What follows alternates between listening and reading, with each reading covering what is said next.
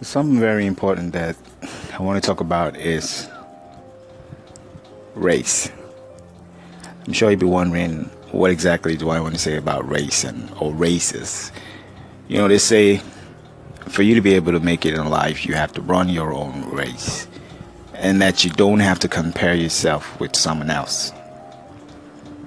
Meaning, of course, that you have your dreams, you have your vision, you have your own timetable, and that you don't compare yourself with your peers, don't compare yourself with your contemporaries, which a lot of people do. I mean, you look at John and you say, he's my friend, but he has a fantastic job. He's already married, he has children, he's living in a house of his own, he drives a luxurious car. And then you start to think, when am I going to be like John? I mean, John wasn't created differently. God created both of us, but he's making a whole lot of progress and you're not making that same progress. And so what you do, either become envious or you start to think you want to be like John.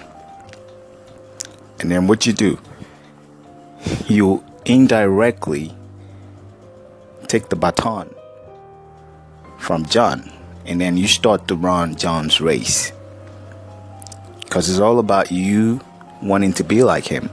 So it's now a competition. It's not about you finding happiness by being content with what you have. Fam, that's not your race. So if you're used to comparing yourself to other people and always wanting to be like them to the detriment of your own dreams, then that's a problem. So you always on Instagram pages, other people's Instagram handles. Are you looking at what they're doing? Are you trying to fashion your life in harmony with theirs? Is it something that you can't do without? Every day looking at someone's Instagram page, oh, he's just got this, he's just got that, and you want to be like him. That might just be a problem for you. That might just be that one thing that is slowing you down and stopping you from making progress in your own life. So run your race by yourself. When you look in the mirror, you see yourself. You don't see someone else. When you stand with your peers, you look at them. You don't speak alike. You don't have the same head. You don't have the same hands. You don't have the same face. You're entirely different. And that's how God created everyone differently. So why are you trying to be like someone? Why are you trying to run someone else's race? Why are you taking someone else's baton and running his race? You will never succeed if you do that. But you need to learn to go in your own pace, slowly, steadily, but surely making progress. And you'll be amazed that you will get there at your own time.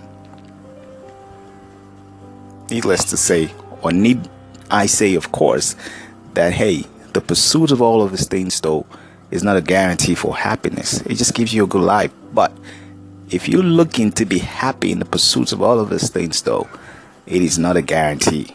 Like I always say, what guarantees your happiness is the beautiful relationship that you build with other people, and most importantly, I always say this, with God.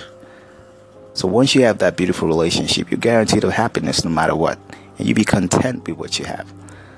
So learn to run your race. Don't be envious of other people. If you're the kind of person that's envious of your fellow man, and then guess what? Jealousy, anger, and all of those negative energies will build up, and you will never be happy. You will never be like that person. But learn to see yourself the way it is. We're all different, right from kids to adulthood. Now, if you tell two different kids to describe the picture of a sun and a moon, or what they think about it, let them write it down, you'll be amazed that they're going to come from different angles in their description